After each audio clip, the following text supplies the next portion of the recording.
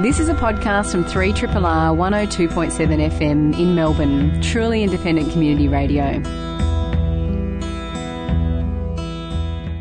Good morning, Triple R family. I'm Dr. Doolittle and I'm quivering as I deliver this intro. I feel like a one-armed bloke in a boxing match. I feel quite a bit underpowered today.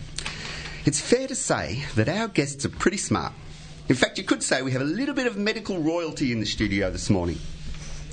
Yes, Prof. Kerry Breen is in to talk about the drama and controversy surrounding the recent decision of the Australian Medical Association to outsource Australia's oldest and most revered medical journal, the Medical Journal of Australia, to an overseas company that I can't pronounce. I always say it Elsevier, but I think it's Elsevier. Elsevier. The French people can tell me, or someone like that anyway. Prof. Breen is a past president of the Medical Council of Australia, a past president of the Medical Practitioners Board of Victoria, and a past chair of the Australian Health Ethics Committee of the NHMRC, and he actually calls himself Dr. Breen, I've just realised. But I'm so slow on a Sunday morning. Do you feel my anxiety, people? Do you feel my anxiety? Next to Prof. Breen, or Dr. Breen if I ever get it right, is Prof. Margaret Hallard. I'm just going to go with Marg. Marg is the head of the Centre for Population Health at the Burnet Institute, where she's also an associate director. She's also a professor at Monash Uni, and Marg's going to talk about a revolution in the treatment of hepatitis C, people. Hepatitis C, a very important illness. Yeah, it's tricky. What is the collective noun for a group of professors, by the way? If you know, put it on our Facebook page, Radiotherapy on Triple R. In fact, I've got it up, so if you want to chuck in some comments, do so. Also joining us is one of our favourites, Dr. Activity, a senior Melbourne occupational therapist and a long-time radio commentator. We were just chatting about the good old days when she used to introduce bands and they'd often not turn up. So Dr. Activity is in with us this morning. Stay tuned, everyone. We've got a big show about to unfold. Let me say hello to you first, Activity. How are you? Yeah, I'm supposed to say busy. Activity is supposed to say busy, but it's a down weekend because we're celebrating her birthday. So everything's cancelled. We just sit down for an entire weekend. Who's her? Oh, the Queen's birthday. I'm so slow. So slow. I'm so slow. We need to come up with a better name for Dr. Activity. It's too occupational therapy. But I am an occupational I know, and it is good. Yeah. I mean, it's nothing wrong with being too occupational therapy. I wanted to be the enabler, but you wouldn't let me, remember? That would be good. Yeah. You'd sound like a superhero.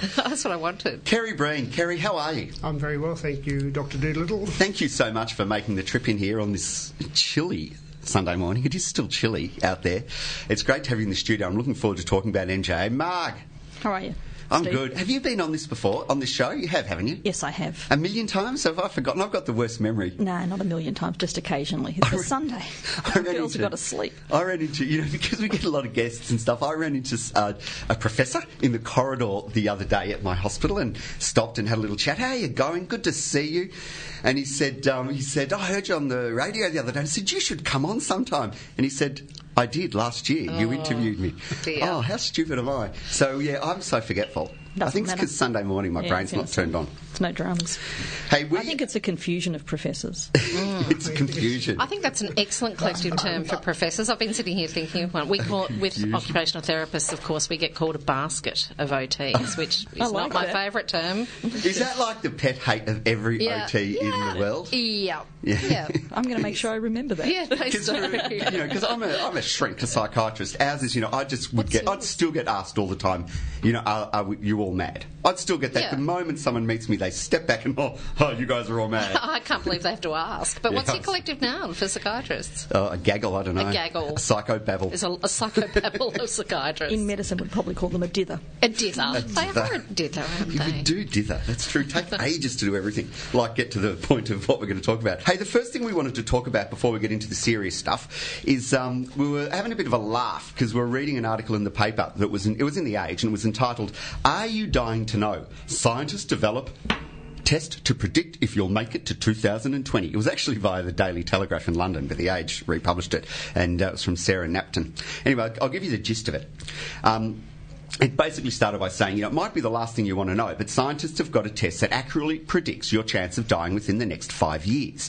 And the test is for people between 40 and 70 years old. And you can answer a simple set of questions. It's about 10 or 15, and it takes about 5 minutes. And it gives you your probability, your chances of dying within the next 5 years. How charming. And it also gives you an age. It gives you what they call, I think it's an UBL age. That's just the website. It's an acronym for something. And so it gives you an approximate age, which you can compare to your own. And the interesting thing about it, instead of most of these tests in the past that normally do blood tests or look at your genome or test your cholesterol or look at your blood pressure, some physical thing, this is all just based on questions like walking speed, your financial situation, previous illnesses, marital status, whether you've had, previous problems in the past. That's even things like depression. And they reckon from just these questions alone that they can get a pretty good estimate of your 5-year mortality risk and your age. And they created the test by looking at around about 500,000 British adults who had done some sort of survey, and they collated all the information between 2006 and 2007. And then they figured out what lifestyle factors were the most likely to predict your death. What do you reckon, team? Who's got an oval age? Did anyone? We sent around the link. I did it. It just means I have to declare my age. Does that? And the fact that I'm struggling to declare my age declares my vanity. Yes. Anyway, so I go. That should be on the questionnaire, I reckon. Yeah. So I go from 51 down to 43 on my oval age. Oh, that's good. Yeah, Marg, feel free. Yeah, well, just take plus or minus how many years. Yeah, no, I have no dramas. So I went from 52 down to 40. I mean, I had a bit of a play with it because, as you well know, Steve, I'm a total dork when it comes to stuff like this. So you are an epidemiologist. I know as well. And the other thing I've got to just chuck in, because otherwise the Alfred will get a bit fussed, is I'm also an infectious diseases specialist at the Alfred. So I just need to throw that in just so that the Alfred folks out there... I was only giving you a mini intro. I've got an even longer one for later. I know, but I just... Gold. Oh, okay. But yeah... No, but Alfred is a wonderful institution. A fantastic institution, wonderful hospital. Back to Ubble. Yeah, look, I played around with it being my epidemiologically dorkiness, and really was kind of fun, but... sort of the things that the article led with was this, brisk walking. So I decided to make myself, because I'm not a brisk walker, non-brisk walker, a brisk walker, or a sort of a slovenly walker. And it really didn't make much jot of a difference. So the kind of things where you could go, what could I do to change my health outcome so that I live beyond whatever?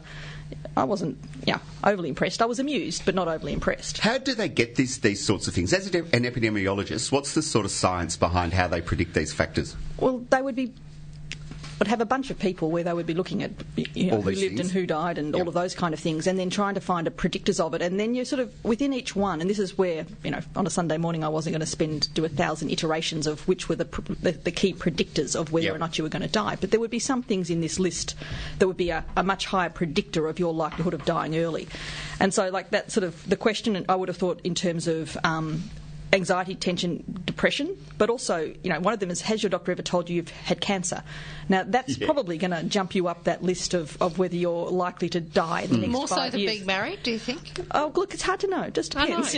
No, marriage doesn't helps, kill you. apparently. It just makes you want to die. And so there's some of these that would really change things. Yeah. And if you played with the parameters. And there's others that are just there. Maybe they're big predictors for small little bits of age, but I'm not overwhelmed. What did you think, Kerry? Did you ever go at it, or did you not want to know? Well, first of all, I was outside the age limit, 40 to 70, and I won't tell you which side. Secondly, I passed a better test a few years ago. A what test? A better test a few years ago. I won't name my colleague, but I turned 60, and a colleague gave me a 50th birthday card. Oh, that's excellent. That's a great predictor. Because what about even those? Because most people, when they turn 40, start going to the doctor and doing all these tests. I know the government, when I turned 50, the government sent me something in the mail and made me a special test for you. You can name it, Steve. It's a poo everybody test. knows. I hated it. It broke my heart. But you did it. Did you do it? I did. Oh, he's blushing. I wish you could all see it. I'm so sad. It was just, I'm just thinking about it. I'll stop thinking about it. I'll try and change my mind. Yeah. Do we want to know this information? For me, no. I looked at it and thought, I've always been such a slow walker. If this is going to tell me to speed up, I'm just not willing to engage in the process. So, for me, I don't know, 5 years, unless 5 years also is not long enough for me. I want to know. I want an exact moment in time. You're going to die on the 22nd of June, 2024 at 3 p.m. Exactly. That's what I want. And if they can't give me that, I won't engage. If you think about what the government wants to know, if we want to be awful about it, or what most people want to know is actually when are they going to die sometime between, like after they've finished working and trying to think how much their savings need to be in these things. And so this does, as I said, this to me is sort of fun. Yeah. And it's the kind of thing that you do on a Sunday morning. But which one of these things, the questions, would change what you do? What would I say as a doctor to somebody, or what would a punter say when they read this and go, oh, I'm definitely going to change that because I never knew that once before in my life. I didn't see anything on the list. That said, maybe if people think about their health more, if doctors think about their medical history they take, that's important. Are we asking people questions and listening to their answers? So maybe, but, the other thing that's interesting, epidemiology looks at associations between things. So if you change one of these risk factors, there's not necessarily an evidence base that says that will improve. There's not one that says it won't. But the classic example sometimes people I hear bring up, although I don't understand the details and I haven't read it for a while, is salt. If you've got a high salt intake, you have a higher risk of dying at a younger age. However, there's not strong evidence that if you decrease your salt intake, you can move yourself. Whereas you can say for smoking, if you quit smoking and you're a regular smoker and you don't quit smoking, there's a strong evidence base that says within about 5 years your risks return to a level not quite as a non-smoker, but they decrease significantly. And walking's that walking question, even to not particularly scientific me, I can see that's a throw-in. It's just an association. Why do you reckon they chucked it in? To annoy me, I think, so that I can't be mindful in my walking and smell the roses. I have to speed up like those women who look like they've missed the bus. Because that's what got me on the walking. I'm like a super brisk walker. I fly down the corridor of my hospital so fast, I sometimes knock people over. That's to avoid people. It's still, but and I sometimes think that's a sign of stress, which is normally down as... Whereas I'm calm. Yeah, you're calm. It's a sign of personality, I think. Yeah, probably. I talk fast, I walk fast. I even sleep fast. You're listening to a podcast from Community Radio 3RRR in Melbourne, Australia. Rightio. It's not every day that a bunch of very senior doctors turn radical and set up a protest site. But that's what's happened with Friends of the Medical Journal of Australia, Friends of the MJA. For over 100 years, the MJA has been published by AMP Co, which is a fully owned subsidiary of the Australian Medical Association, until a recent decision to outsource the publishing to an overseas company, Elsevier. Friends of the MJA, which includes a steering committee that reads like a who's who of Australian medicine, is a site dedicating to have this decision reversed, essentially, I think, although we'll find out. And as I said before, Dr. Kerry Breen is a specialist physician. He's been a member of AMA for 50 years and a regular contributor to and reviewer for the Medical Journal of Australia. He currently holds the post of adjunct professor in the Department of Forensic Medicine at Monash, and he's a past president of the Medical Council of Australia and a past president of the Medical Practitioners Board of Victoria and a past chair of the Australian Health Ethics Committee of the NHMRC. Pretty big titles. And so thanks again, Kerry, for coming in. Thank you. Why don't you get the ball rolling by explaining to us exactly how a journal works, as in where the articles come from, what's the issue? I always assumed they were a bit like a book. Tell us how they work. Well, it is in a way. It's a book of short stories that comes out every 2 weeks. Right. But basically, it depends for its content on the voluntary submissions of all sorts of authors around the country. Virtually most of them are medical, but not all medical authors. And some of them write opinions. Some publish or seek to publish original research, including epidemiological research and research involving hepatitis and Aboriginal health, etc. And they submit, and the journal decides which of those things will be published, and they come out every 2 weeks. And this has been going on for 100 years. It is undoubtedly, it's not only the premier medical journal in Australia, it's really the only general journal into which most of the health issues that relate purely to Australians are published. If a young researcher thinks he's going to get a Nobel Prize and has a breakthrough that will help the whole of the world, he won't submit that to the Medical Journal of Australia. That will go to a major international journal because they want international coverage. But really, the Medical Journal is where stuff of value and interest to the health professions and the wider community is published in Australia. Right, and they also seem to take a role in leadership in health, through editorials and things like that. Absolutely. I mean, they're always looking for editorial opinions, and to get an opinion piece published in the Medical Journal of Australia is really tough. I mean, it's always peer reviewed, it's always critically looked at, and it's really big time. So how do you decide what gets published and what doesn't get published? Oh, you'd have to ask an editor that, but I think they look at immediate impact, whether the issues are current and topical, and how valuable the research is. And the editor doesn't depend just on that single person. They've got a big editorial team, yes. And more importantly, most things are sent out for peer review, which means means, I've been a peer reviewer and I've received peer reviews, and you'll get 2 or 3 people who don't know who you are and you don't know who they are. They'll write thoughtful critiques of your article. Mostly they're very helpful. Occasionally you get a reviewer that wants to argue with you, but usually they're very helpful and you improve it. And if you can improve it to a certain standard, the editor might say, well, publish it. But I think the knockback rate is probably higher than 50%. Yeah, so the peer review process is used for lots and lots of journals. The MJ is really important. I will publish some of my research, and our group's research will send into an international journal of a particular topic or the like.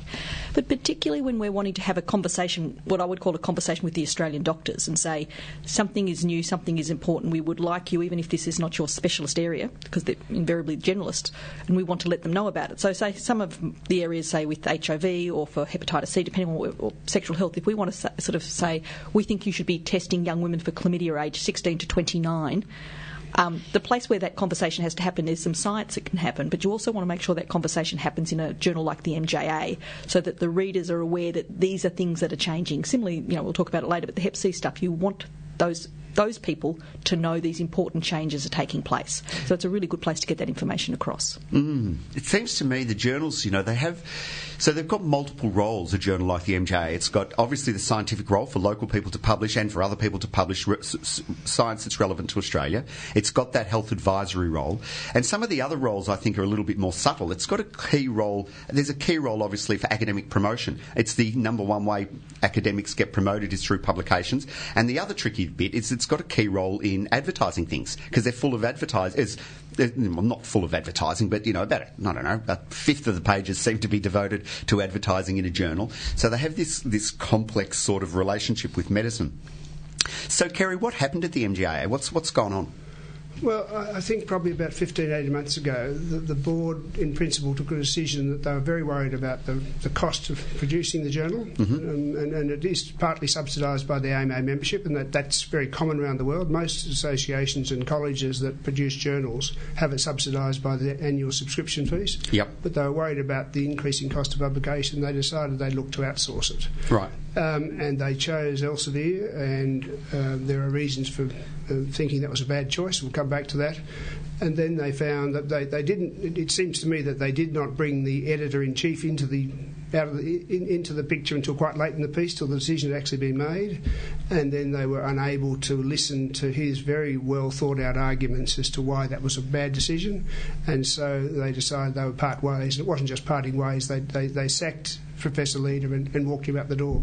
Right. So that all became public early in May, and the outcry amongst senior academics around the country is really astounding. Right. And I was getting emails from all sorts of friends around the place, and I thought, this has got to be channelled somewhere.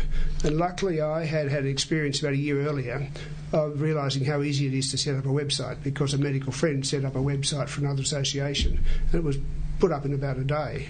And so we decided to spend a bit of money and get a website there. And the purpose of the website is not to push our side of the story. The purpose is to bring every single document that exists about this debate out into the open, so that people can make up their own mind. Yeah, I thought it was a very balanced website. It's called Friends of MJA, if anyone wants to jump on their computers. Yeah, and anyone that signs up has a choice of saying, I support the decisions of the Australian Medical Publishing Company, I'm undecided, or I support the views of the steering committee, because in one spot on the website we give our steering committee's views, which are strongly opposed to the decisions that have been taken by MCO. Kerry, tell me what is the role of an editor? Now, I understand the traditional concept of editor, but it sounds like an editor at a medical journal has more power than just editorial content. In some ways, they've got a bit of a, not quite CEO, but a more senior role. What does an editor do?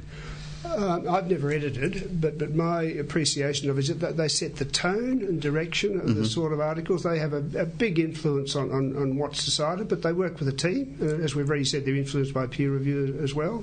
But if you've ever been a serious reader of a particular journal and you see a new editor to come in, you can often readily sense a slight, or even more than a slight, change in direction of the journal. So they are very influential from that point of view. And that's over content. Right. And with the AMA's key argument of cost, Is it?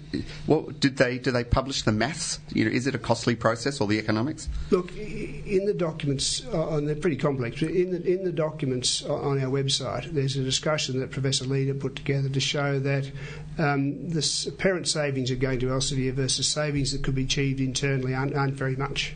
But I don't think the principle of outsourcing is a very bad one. I think it's how it's done, what you do with the existing staff, and who you choose to outsource to. And the biggest stumbling block of most of the people are up in arms over a person who's an outstanding man in the medical profession who's done a very good job in his first 2 years ahead. They were very upset at the way he was sacked, but then they were, I think, equally upset about the fact that it was outsourced to Elsevier. And the third thing is, as the debates unfolded, is we realise now that we're part of a much bigger international picture, which is about who profits from taxpayer-funded medical research. Let's get back to that. First up, what's the problem with Elsevier? Why are people unhappy with Elsevier? Well, this has amazing Australian content because between 2001 and 2005, Elsevier entered into an agreement with a large international pharmaceutical company, and they produced 6 fake or phony medical journals with Australasian titles, and those journals were used by drug company representatives to go and visit GPs to show them these published data. But in fact, it was highly selective data in a journal that really didn't exist. Now, to Elsevier's credit, the international leadership later on apologised for that and said it shouldn't have happened. But the fact that it happened, I think, is totally unacceptable. And then added on to that, there have been boycotts of Elsevier publications in Europe and the USA, primarily because the business model of Elsevier is to try and gather more and more journals into its stable and then sell them back to university libraries and hospital libraries as packages. And because they've got 40% of the market, they've caught a lot of the journals and they can basically name their price. Yeah, so there's a Coles or Woolworths. Hospital libraries are struggling. Yeah, the Coles or Woolworths of publishing. They've managed to get a bit of a, what do you call it, a monopoly. Yeah. So the public-funded issue, this is really an interesting issue. I'm sure you'll have a lot to say on this one too, Marg. So the issue being that this research is all publicly funded, a lot of it, not all of it. A lot of research is funded by industry, such as drug companies, and a lot's funded by government, such as NHMRC and various other research groups. And so all this research gets published by people essentially on government funds, and then someone else gets to profit about it. Tell us what... Yeah, look, it'd be interesting for a historian to go back over the last 30 years, but I think what this has crept up on us almost subconsciously. I think if you go back 30 years, most of the major journals were association or college journals and were subsidised. So people were grateful to have a place to publish their work. If the journal made a little profit, it didn't matter, and most of them didn't, so there was no issue. But just as the big conglomerates have taken over the journals, it's become a much bigger issue in terms of companies profiting from not only the intellectual property of researchers, but also the taxpayer funds that have gone into a lot of the research. Can I just ask a quick follow-up question before, because I think Mark's got a question.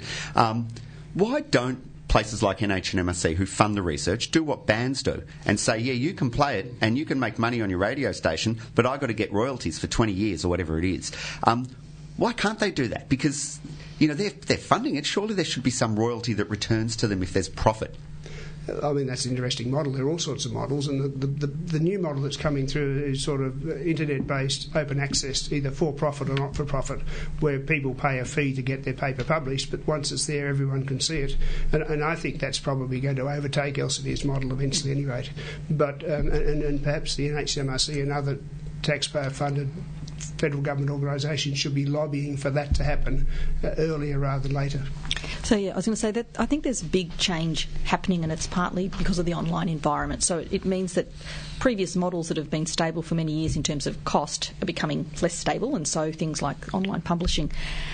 Places like the NIH and increasingly the NHMRC are saying, in the past when I would publish a journal, the journal had the copyright to it and I had to hand over the copyright. And it didn't matter, because if it was a journal like the MJ, you knew that was just the copyright and that was fine. And if somebody from Brazil asked you for a copy because they couldn't get your MJA paper, they could see it online, you're not meant to send them a copy, but you might accidentally send them a copy. Whereas now what the NIH and NHMRC are saying is that, in fact, you really must have if it's their work funded by them, it must be available online, so that so you, in fact, say somebody like Elsevier can't have your copyright in the same way. So there's a lot of changes going on, so that it will be interesting to see what happens with the Elsevier model. The problem for somebody like me is we're constantly looking for an appropriate journal to publish in, but, as many people may not know or may know, is you send out a paper which you think is marvellous to a high-ranking journal because there's kind of a... And you're composing your Nobel speech in your head. Yep. No, well, I won't ever get one because I don't do basic science. You've got to be a basic scientist. But you've got a list of, high-impact journals, like the top tier, the middle tier. It's a bit like, alcohol, really. You know? And then you're getting down to the bottom. Well, they have an impact factor, don't they? Exactly. They get a called score. An impact factor, a score. So you if you think it's a really superb piece of work, you'll send high. You'll get reviews. You may get knocked back. That's cool. And then you go, okay, if you get knocked back, you look at the reviews, you take what you can from them and go to the next range. But when you've got a paper that then's falling down and you're suddenly thinking, I need to go somewhere, there's a lot of what I call at the moment, and it's really hard to tell if you're new to the game, what we call junk journals or trash journals. They're just literally the made-up journals. And so we actually had a talk earlier this year to our group about these are the dodgy journals. They are not real journals. They are trying to trap you. They're trying to get your money. You won't even go out to peer review. They make it look like it's going out to peer review, but you will pay a couple of $1,000s to publish online because that's what's happening. It's a profit model. And they're basically making profit out of young researchers who are not getting necessarily good guidance. So it's a real problem at the moment that we have to keep a real eye on. So this model where Elsevier funded journals that weren't real journals, that means anybody else that put any articles there, but are not actually going out to peer review, because it's the peer review, getting back to what you said, Di, before, that is the crux of the quality of the journal. So that nothing should be published without it going out to peer review. And when you're not having real peer review, then you don't know whether what you're looking at is a load of whatever nonsense, or high quality. Well, it's a stamp research. of approval too. It is. That's what I'm saying. That's where you go. Approval. So how do you tell the difference between a pretend peer review and a real peer review? You basically, when they give you a 2-day, if I submit a paper to a journal and I get it back within 2 days and it's been peer reviewed, I know that that's not true. But it's really hard. We've got a list. So to be perfectly honest, because we all take about a month to peer review. Exactly. We have a list at our in the Centre for Population Health at the Burnett, where we basically go, these are the dodgy journals, and that we will not, we don't send. But you'd expect to know. Would you expect to know who is peer reviewing you? No. But that's part of the problem, isn't it? Because that's the idea, is that you don't know, but therefore how do you check the integrity of the peer review? That's another debate which is really interesting. Yeah. Some journals have gone to having named peer reviewers. Yeah. And I think you get better quality reviews that way, but it takes a bit of courage on both sides for that to happen. Hey, Kerry, what can people do to support or to better inform themselves? Look, the first thing is they should look at the website. Friends of the MJA. We'll put it on we'll link it to ours. friendsofthemja.net.au. And then decide for themselves. And they can sign up as a friend and take one of those. If you one of 3 views, they can say they want the AMCO decisions reversed or improved or somehow, or they can say they support the AMCO decision. That's just very fair and academic of you. But at the moment, I'll tell you how it's running. We've had over 300 people sign up. Yep. Nobody has said they support the decisions of AMCO. And if they do, we'll name them. I'm joking. We won't. No, I tell you, 6 or 7 are undecided, and the rest strongly opposed. Yeah. So, that's the starting point. And after that, it's up to individuals in a way. I've been asked, well, are you going to continue to peer review? Will you continue to submit journals, etc.? Will you? Submit articles? Look, I want to see what happens over the next 6 months for myself, and I'd love to know what the contract is with Elsevier. I'd love to know exactly what's happening to the staff up there. I'd love to know what the outsourcing means, and if the leadership of the MJA could tell, the AMA could tell us, maybe then I would continue. But at the moment, I'm really ambivalent about continuing support. And is it too late to get the revision decision reversed?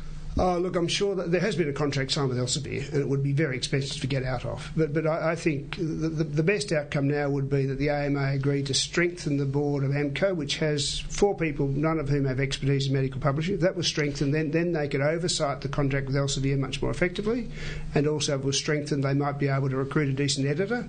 And secondly, they need to have a charter of editorial independence. They've sacked 2 editors in the last 3 or 4 years, and that can't continue. Thanks so much for coming in and filling us in on this, Kerry. It's much appreciated. It's a very important issue. I encourage everyone to jump on, make the decision for themselves, and throw in a vote. 3RRR. I'm Dr. Doolittle. We've got Dr. Activity, a Melbourne occupational therapist, in the studio. And our next guest, as I shuffle my bits of paper, is Professor Margaret Hillard. Now, it's important, so bear with me. No, I'm not going to go into too much detail. I was going to say, don't you dare. Just leave it be. But let me just focus on a few things. I've known Marg for years because Marg works at, she's the head of the Centre for Population Health at Burnett, and Associate Director there as well, and a Professor. And for almost 2 decades, Marg's been doing work around infectious diseases, looking at their prevention, their transmission. She's done work in HIV, Hep B, Hep C, sexually transmitted infections, improving the management of individuals who already have the infection. And she's also got lots of experience in all sorts of new research technologies, like using SMS and Facebook. She's really all over the shop, as well as doing lots of community-based research. I mean all over the shop in a good way, by the way, Marg. not in a psychiatry way. Yeah, not as in, I've got so many things going on. But you do some fantastic stuff. So, even though I've already said hello, of course, formal welcome again to Radiotherapy on 3RRR. Thanks, Steve. I actually say I've got the research equivalent of attention deficit disorder. So you are all over the shop. Well, what I've worked out is the key thing to this is you sort of get some ideas and the like. And then the most important thing is to identify really, really good people to work with and to collaborate with and to bring on board. And so I have a research team of fabulously clever people doing fabulous things, and I think that's how you get to do a little bit of various things if you've got people working with you who are really good at what they do. Yeah. And you come in this morning to talk about Hep C, hepatitis C in particular. Why don't you get the ball rolling by tell us a little bit about it? What is Hep C and who gets it? Okay, so hepatitis C is a virus. The way I best describe things is that hepa is sort of the Greek for liver, and itis is inflammation, and so hepatitis means inflammation of the liver. And because doctors are really imaginative and scientists are really imaginative, what we said is there's hepatitis A, B, C, D, E. F we mucked up, there's not even one, and there's a G, and we even mucked that one up. So basically, they're viruses that causes inflammation of liver primarily. There's other viruses that can upset the liver. There's drugs, there's alcohol, there's all sorts of things that can upset the liver, but they're the key viruses. So C is one of the viruses that upsets the liver. They're entirely unrelated viruses. Often people think they're the same virus, just a bit different, but they're entirely unrelated viruses. So hepatitis C upsets the liver. And I always say, why would you give a toss? Essentially in medicine, my marker of why would I do anything is why would I give a toss about hepatitis C? Because it upsets the liver and it slowly causes fibrosis or scarring of the liver, such that depending on a variety of things, somebody's liver can begin to fail them after maybe mostly 20 to 30 years. You begin to get so much scarring, you get a thing called cirrhosis, and then liver failure, and you're susceptible to liver cancers. So that's why we give a toss, because we don't want people to get it. So there's ways to stop it, or we don't want people who have got it to go on and get this really bad liver disease such that they get sick and can die from it, because people do die from hepatitis C, liver failure and liver cancers. So a lot of our research and work, not just ours but around the world, and other people doing great things in Melbourne as well, is around going, how do I stop somebody from getting the infection? So you have to think who gets the infection mostly. In Australia, it varies around the world. Or if somebody's got it, how do I let them know that they might have been at risk to have a blood test, to be aware that they've got hepatitis C, because a lot of people don't. Or if they do know, how do we get them into care? Because my question is around what is it like to live with hepatitis C? Because I've met lots of patients, clients over the years who have hepatitis C, and unlike you, not all of them by any means, but a lot of them don't give a toss. They've got so used to this long, insidious sort of process that seems to have, in their eyes, has very little impact on their current life, especially if they're younger, and are a little bit confused about what treatments are available, but they can't really see what impact sometimes that their disease has. So what do you think it's like to live with Hep C? So some people seem to have absolutely no symptoms whatsoever, particularly early on. Yes. But what I would be saying, and when we do studies of people, is they recognise there's significant stigma. So when people say to me, there's no need to treat somebody with early hepatitis C infection, there's nothing wrong with them, what I would say is if you talk to that person, they will talk about having a bloodborne virus in their body, the stigma associated with that, because often as well in Australia people get it through a history of injecting drug use. Not everybody does. So there's also the stigma associated with that. For a young female, there is a 6% probability of passing the virus onto her baby if she was pregnant. So for a young... What about partner? Low risk sexually. Is it? Outside of the setting of HIV, incredibly low risk. So do you tell people that they have to wear condoms if they've got Hep C? No, in fact, what I say to people, I have a really simple way of viewing it is, essentially if you're having casual sex, you should wear condoms, but not related to hepatitis C. There's chlamydia, lots of other stuff out there. And if you're not having casual sex, so there's sex with your hands in your pockets, as I always say, is then basically you have a conversation with your partner about the incredible low risk of sexual transmission of hepatitis C. That is outside the setting of somebody who is HIV positive, and then it's another conversation again. So why do you that's just a little point of, do you need to tell your partner then that you've got hep C, given it's an incredibly low risk and they're unlikely to catch it? Because that would be an incredibly hard any STD, anything that can be transmitted sexually, even though this clearly you wouldn't call an STD, but it has this low risk. You meet, not that it ever happens to me because I just watch TV, but imagine you met someone at a bar and things are going well, you get or even you're going out with someone for 6 months, and do you have those conversations? Must be incredibly tough. Well, those conversations are incredibly tough for anybody with a chronic bloodborne viral infection. It's a really hard conversation. So the same with hepatitis C, HIV and hepatitis B. They're really hard conversations, and there's no right or wrong answer. And I'll have these conversations with many a patient about, somebody who's got chronic hepatitis B, who they might have got it from mother to child. They've had it all their life. They suddenly discover they've got it. And when they're at the bar meeting a person for the first time, when the person with hepatitis C is out at the bar meeting a person for the first time, with HIV is out at the bar meeting a person for the first time, it's a really, that's actually not the conversation you want to strike up. The thing to understand is, not with C because it's actually not well transmitted, but for B and HIV, if you have practiced safe sex, and we can go into a different conversation with HIV, which we won't go there today, your risk of transmission is incredibly low. So you could reasonably say you don't need to say. What I always say to people is, if that relationship becomes an ongoing relationship, what's the conversation you're going to have and when are you going to have it? Yeah. And that's the key thing for people. And the same with hepatitis C, that at some stage, relationships are complex things based on trust, essentially. And at some stage you have to be able to have that conversation, because otherwise you're going to come a cropper, not related actually to you passing the virus onto the person, but because that's a conversation you didn't have with the person at the right time and to have so that they have choice. It's not really to do. Often these things, aren't to do with a risk of a virus being passed on, but a person's perception of risk. When we look at risk in vaccination, in all sorts of things, of how people perceive risk, and the doctor do best, this is what we should do. What people complain about, more broadly, not even just in our area, is that it's my choice about risk. You're not allowed to impose risk on me. I can choose my risk. So in the same way as I might choose to take risks to do with what I do in my daily life, don't you dare impose risks on me in terms of, like, say, that's the vaccination argument, all of these things. You may like it or you may not like it, but it's an important thing to understand that most individuals are very, very mindful that they get the choice of what risks they will or won't take, not another person. Mark, a lot of the people that I've spoken to with Hep C, especially over the past couple of years, are a bit confused. They say things have changed with Hep C, but they can't really tell me what has changed. Yeah. What are the big advances in this area? There is a massive change that's just happening.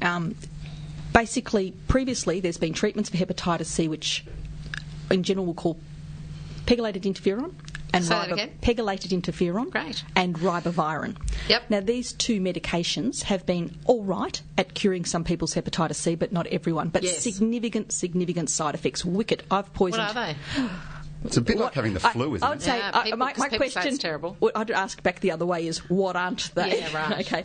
My best way of describing it is people have flu-like symptoms and aches and pains. But most importantly, what I warn a patient, but pretty soon I won't need to, because what I want to say is to flag it, there's fabulous new drugs coming along. Great. But previously the old ones, is it would find a chink in your armour. Yeah. If you had a mental health problem, it would exacerbate it. If you had this, it would exacerbate it. The new drugs coming, which we call direct-acting antiviral agents, there's a suite of them coming through, called DAAs.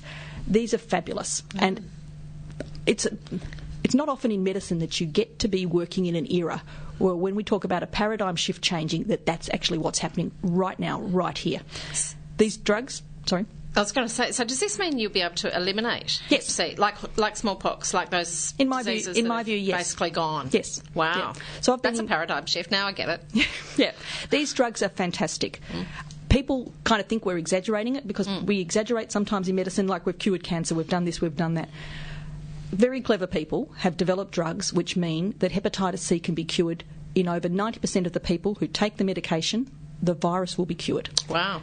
That's extraordinary for a chronic infectious disease. That's extraordinary for any disease that is chronic. The treatment is of 12 weeks, invariably, maybe down to 8 for most people, 8 to 12 weeks, and there's minimal side effects with these medications. Some treatment regimes are just 1 tablet a day. So this allows us to, number one, stop people from dying from their hepatitis C. Yep. Number two, and this is the important bit when we talk about eliminating, I've been involved with the World Health Organisation in terms of setting, what are the guidelines and the targets for elimination. And as well, we can stop people from dying who've got that significant liver disease, but also if we treat people who are the transmitters, so this is when I put on my epidemiological hat rather than my clinical hat, if we treat people who are the people who are transmitting the virus between each other, often unknowingly, then we can stop transmission, so we can turn off the tap of infection, and that means that in the long run we can eliminate, because that's where you have to work if you want to get rid of the transmission. If you want to eliminate something, you have to stop transmission. So you need to stop the deaths and people getting sick, but you also need to eliminate. And that's what these new drugs will allow us to do as well, if we get enough of those drugs out to the right people, because we just need to, in Australia, treat people who inject drugs. So we don't need vaccines? A vaccine would be really helpful. Right. Okay, I will never say we don't need a vaccine. In fact, it would be really good because we're involved in, this is dorky, but models to do with, and to bring in a vaccine would be really, really helpful as well. And there's trials going on for vaccines. But the combination of these really good medications plus vaccines, but even without a vaccine, we know with our models and other people's models around the world, we can begin to eliminate by 2030. If we had a vaccine, it would be faster and probably less expensive. And it's daily oral medication. Yes. How advanced can someone's Hep C be and they still benefit from the treatment? Can they have liver failure, in the late stages? Look, you've got to be really careful, and this is where it becomes a sort of a highly specialised thing. So somebody can have cirrhosis and be treated. If they have a thing called decompensated cirrhosis, where basically their liver is really, really struggling, we have to be incredibly careful about treating somebody at that stage, because you can tip them over the edge because of some inflammation that goes on during treatment. And so that's when that person may be at a stage where you can't, but they're at a liver transplant stage. And if you do the liver transplant, then you can treat somebody. So even though with some people with some level of decompensation, you can have a look at treatment. There's still benefits. It's getting to the stage where we'll also get better at it. So you have to be really careful with this, if somebody's particularly sick. But stepping back from that, yes, we can treat most people. So what's the catch? The catch is the cost. Right. How much does really? it cost? Whackingly huge at the moment. But it's not a real cost. So when the first lot of drugs came out, the company that sort of brought the first lot of drugs to the market, we're saying in the United States it was $80,000 a treatment. Now that's not for the 12 weeks. Yep, that's not the cost of the treatment. The actual cost to manufacture it, work has been done to show that it's vanishingly smaller than that. So the issue then is one of negotiation, and I always think of it as being, Captain Barbossa in Pirates of the Caribbean. We're now at a time of negotiation. Yes. And so to me, what we need to be working on is, rather than getting caught up with the cost, because it's a false cost. It's drug companies quite reasonably saying, I have to get some money back. Yeah, we've invested billions or whatever, and this is our chance to get the money back before the patent runs out in 15 years or whatever it is. And other drugs have fallen over and the like. But at the same time, there's what I would call reasonable recovery of costs. And so the pushback is there needs to be some level of what's reasonable recovery. You don't have to make so much money, perhaps. And a bit like with the HIV medications when they became available, how do we get them to resource-limited countries and make sure that they have them as well? Well, that was a wonderful battle in the end. I mean, that battle went for, it seemed to me, 5 to 10 years. But in the end, a lot of third world countries and places that really needed them ended up getting the drugs at pretty good prices. Absolutely, and that's happening now already with the hepatitis C drugs. So the lessons that we learnt and the battles that we fought for the lower cost of drugs for the HIV medications are already being replicated. The companies also learnt lessons from that and are being clever in interesting ways to try and maintain costs. But at the end of the day, a drug that's costing $80,000 in the United States very quickly was costing only $1,000 at most in Egypt. Now there's blocks on those kind of things, but it'll even be cheaper. So we will get these costs down. So for me, what my view on this is that the cost is in irrelevance to the plans we need to be putting in place for an elimination program in a country like Australia, because we already know that those costs are being negotiated substantially down by the PBAC and the government. And the question is, how do we set up to start a program of elimination to reach the targets to be ready for 2030? Key to that is for people to be aware that the treatments are there, they're coming, they're here, they'll be around in the end of the year and onwards. So people who may end of this year, yes, at least for a particular, I won't go in, I can go into the details, but for different genotypes, but they're coming through. So PBAC made their recommendation. The Pharmaceutical Benefits Advisory Committee Jinx. Sorry, I beg your pardon. So cute to see doctors doing this. I know, we're such dorks. And I still say jinx. Yeah, that's really sad. At least they're not playing Snap. Okay, carry on. So the PBAC recommendation was that the drugs be made available for everybody. It doesn't matter what level of liver scarring you have, which was a really, in my view, pleasing recommendation, because my concern was that they were going to restrict them to people just with severe disease. And as much as I, as a clinician, really want to treat those people, I also want to eliminate, and to eliminate, it needs to be with people with mild disease, but also for the young woman who doesn't want to transmit it to her baby, to the young man who basically wants to join the army, and there's sort of all, and just in terms of what I call a basic human right. Yeah, because there's a lot still of stigma. Not just the stigma, and also people. I didn't sort of finish that sort of answer way back. Yeah. People often have tiredness and a lethargy and non-specific unwellness that they don't even recognise to be their hepatitis C. And when we've used these new drugs, it's been quite amazing for some people who have said, I don't think I've got any symptoms. They say, I feel so much better. They feel the difference. So quality of life. Quality of life, it will improve. Can I ask a question? Because there's bound to be people listening who are wondering, whether they can get them. Can people get them now? There are trials and things like that, or they just have to wait? Yeah. There are some trials going on, but most trials have some level of restrictions. I personally think of it as not waiting. What I would be saying to anybody who thinks they may have hepatitis C but is not sure is to get a blood test. Yep. Anybody who does have hepatitis C that's put it on the back burner for years because I don't like the sound of those other drugs, I'm not feeling unwell, all of those kind of reasons, should be approaching their local doctors about having what I call a workup for their hepatitis C. Now, the thing they need to be mindful of is their local doctor might not know that there's these new drugs coming, so they need to maybe educate their new doctor. Tell them they heard on Triple R. It's all true. Tell the doctor they should listen to Triple R. If they've got any questions, and this is what I'd be saying to people, is that they need the Hepatitis Victoria, Hepatitis Australia, Harm Reduction Victoria for people who inject drugs, have great new information about this and are ready and raring to go. So as well, if they go to a doctor and they're not getting the advice that they thought that they should, contact Hepatitis Victoria, contact Harm Reduction Victoria. They will then provide them with information about where they can go to see doctors who will know what to do more about these new drugs. So to me, anybody that might have been at risk should get a test. Anybody that knows they've got it should be getting worked up to be ready for when the new treatments come. Then the new treatments for particular genotypes will be likely available at the end of the year, and people should be, very nicely, what I say is demanding them. I want hepatitis C treatment now, please. I have a chronic infection. I would like to be cured now, please. It's getting that message across, isn't it? I'm loving it. I think it's fantastic. I love it when, these sorts of paradigm shifts, as you say, because like you, Marg, we were around both working in HIV in 1996. And we had people who were... interestingly, going back to that story before of, do you prepare for your death? Do you want to know? We had people who'd sold up their homes, done their world trips, said their goodbyes, written their stuff, and then the new treatments came in and they're still around. Some of them are still around today. I remember clearly I was on maternity leave for much of 1995 and I came back to work in 96 and the first patient I saw, and this patient knows who you are because we've had this conversation, and I can remember going into the room and thinking, oh goodness, they looked so unwell, and I organised for them to be admitted to hospital and thinking, I will never see this person again. My first time I've seen them.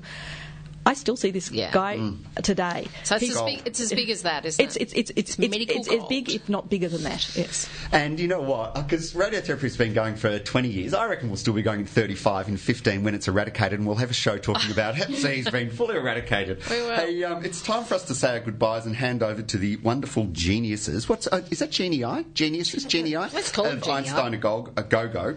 They look like genies sometimes. They're magical. So, look, thanks everyone for listening, obviously. Check out our Facebook page, Radiotherapy on Triple R. Also, special thanks to Dr. Kerry Breen and Prof. Marg Hallard for coming in today and telling us about all those wonderful, wonderful things. We shall be back next week. I think Malpractice might be sitting in the chair next week with his crew. So until then, everyone, stay well and have a nice week. 2 years from now, somebody's gonna go crazy and wake up in the morning and say, Emerson Lake Palmer, the Grateful Dead, totally crap. Triple R. This has been a podcast from 3RRR 102.7 FM in Melbourne. Truly independent community radio. Want to hear more? Check out our website at rrr.org.au.